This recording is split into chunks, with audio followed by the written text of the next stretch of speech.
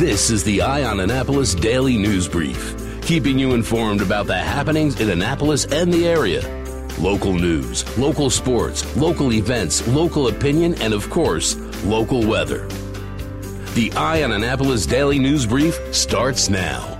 Good morning. It's Monday, December 3rd, 2018. This is John Frenay, and this is your Eye on Annapolis Daily News Brief. As we all know, former President George H.W. Bush passed away late Friday at the age of 94. President Donald Trump sent out a tweet saying, President George H.W. Bush led a long and successful, beautiful life. Whenever I was with him, I saw an absolute joy for life and his true pride in his family. His accomplishments were great from the beginning to the end. He was truly a wonderful man and will be missed by all.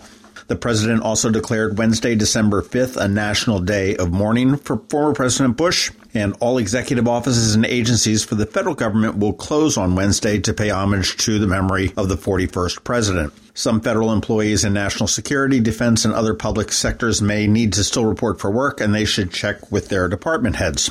As for the ceremony surrounding the burial of former President Bush, an arrival ceremony involving both the House and the Senate will be held this afternoon at 4:45 p.m. at the Capitol. Bush will lie in state in the rotunda until Wednesday morning, and the public is invited to pay their respects to the 41st president from 7:30 p.m. tonight through 8:45 a.m. Wednesday, and that is 24/7. You can go in the middle of the night if you would want to do that and avoid any types of crowds. On Wednesday, there will be a memorial service at the National Cathedral in D.C. at 11 a.m. That would coincide with the National Day of Mourning. From there, the former president will be transported back to Texas, where he'll lie in repose at St. Martin's Episcopal Church from 7:45 p.m. Wednesday evening through 7 a.m. Thursday morning. Then a second memorial service will be held for him then. Then he will be taken by a specialized Union Pacific funeral car train to College Station, Texas, at the site of the George H.W. Bush Presidential Library, where he will be buried.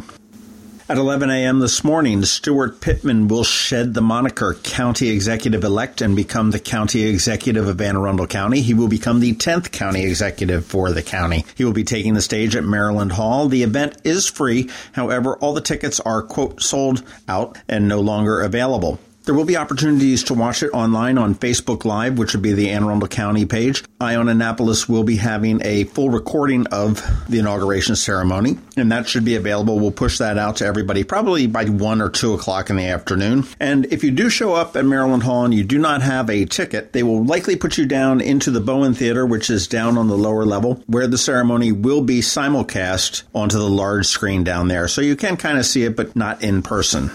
Pittman is expected to lay out his vision for Anne Arundel County over the next 4 to 8 years. And if you will remember, he defeated current county executive Steve Shue in the November election by 3 points in a blue wave, which really saw many changes in Anne Arundel County leadership, including the makeup of the county council, which will now have a Democratic majority for the first time in a while, and the very first time ever, a female majority with only 2 males on the 7-member council. Now, the council will be sworn in a little bit later on this afternoon in council chambers, and they are expected to be in their seats for their very first meeting. All I can say about Baltimore City is, man, you people suck. 52-year-old Jacqueline Smith of Harford County was riding as a passenger in a vehicle on Saturday when she rolled down her window to give money to a woman who was carrying a sign that said, "Please help me feed my baby."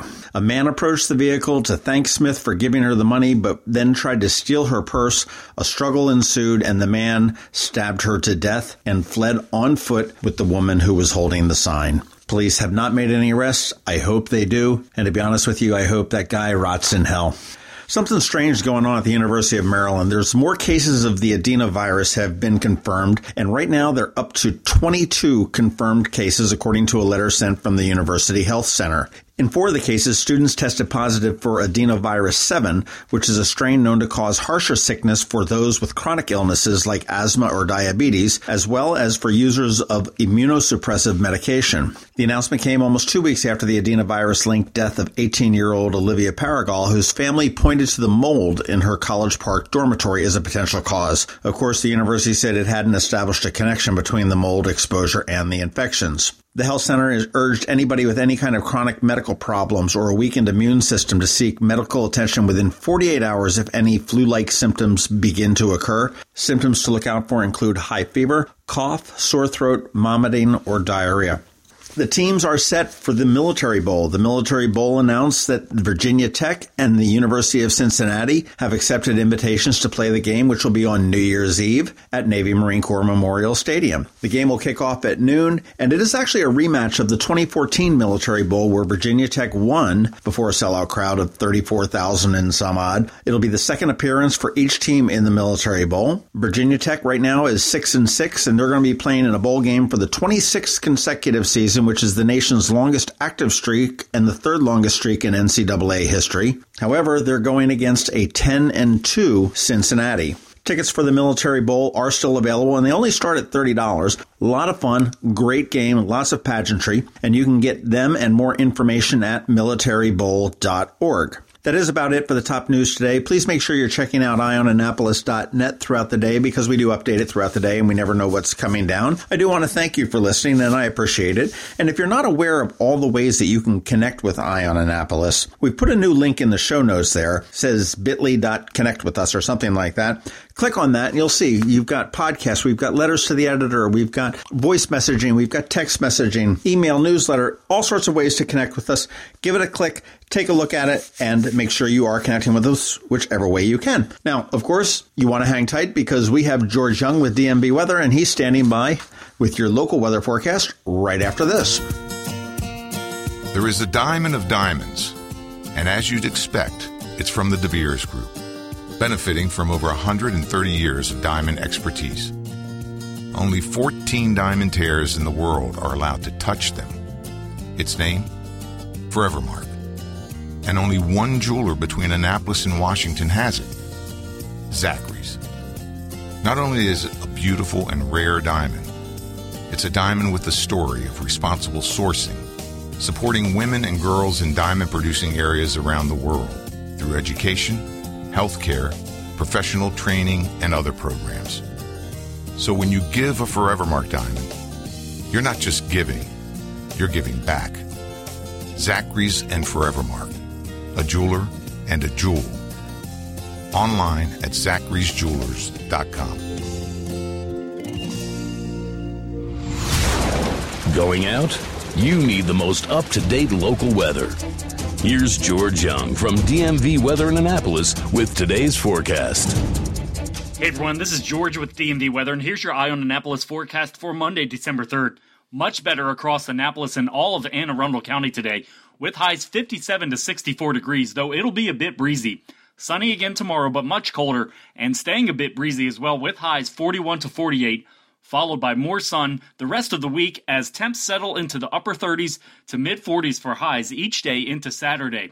As for Sunday, we're tracking a potential winter storm for the region that could bring a mix or even outright snow for all as a storm comes out of the deep south or Gulf of Mexico and heads for a spot off of the east coast somewhere between the Carolinas and the Maryland shoreline. So stay tuned for regular updates on that each day this week. Okay, that's it for today. This is George Young of DMV Weather.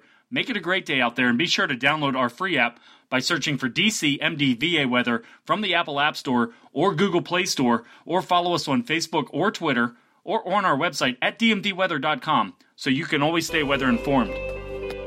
Here's to the teacher who spends her weekend helping children who need a little extra attention. To the soldier who missed the birth of his baby while serving overseas. To the EMT working full-time and taking night classes. To the police officers and firefighters working long hours away from their families to keep our families safe. Here's to you, our hometown heroes. I'm Alan Hyatt, Chairman and President of Severn Bank, and we know there are many heroes among us, men and women who serve without expecting anything in return, which is why we're honored to offer our Hometown Heroes program to educators, law enforcement officers, firefighters, first responders, healthcare workers, and military personnel. Whether you're opening a checking account or buying a new home, we're here to give back to you. Learn more about our Hometown Heroes program at severnbank.com. Severn Bank, here with you. Member FDIC, Equal Housing Lender. You've been listening to the Eye on Annapolis Daily News Brief. Tell your friends and colleagues this is the podcast where you can keep up on the latest with what's going on in Annapolis. And also tell them about our website, eyeonannapolis.net, where you can find even more information. This podcast comes to you every Monday through Friday at 7 a.m., keeping you informed with the Eye on Annapolis Daily News Brief. And take a moment to listen to our other podcast, The Maryland Crabs, released every Thursday at noon.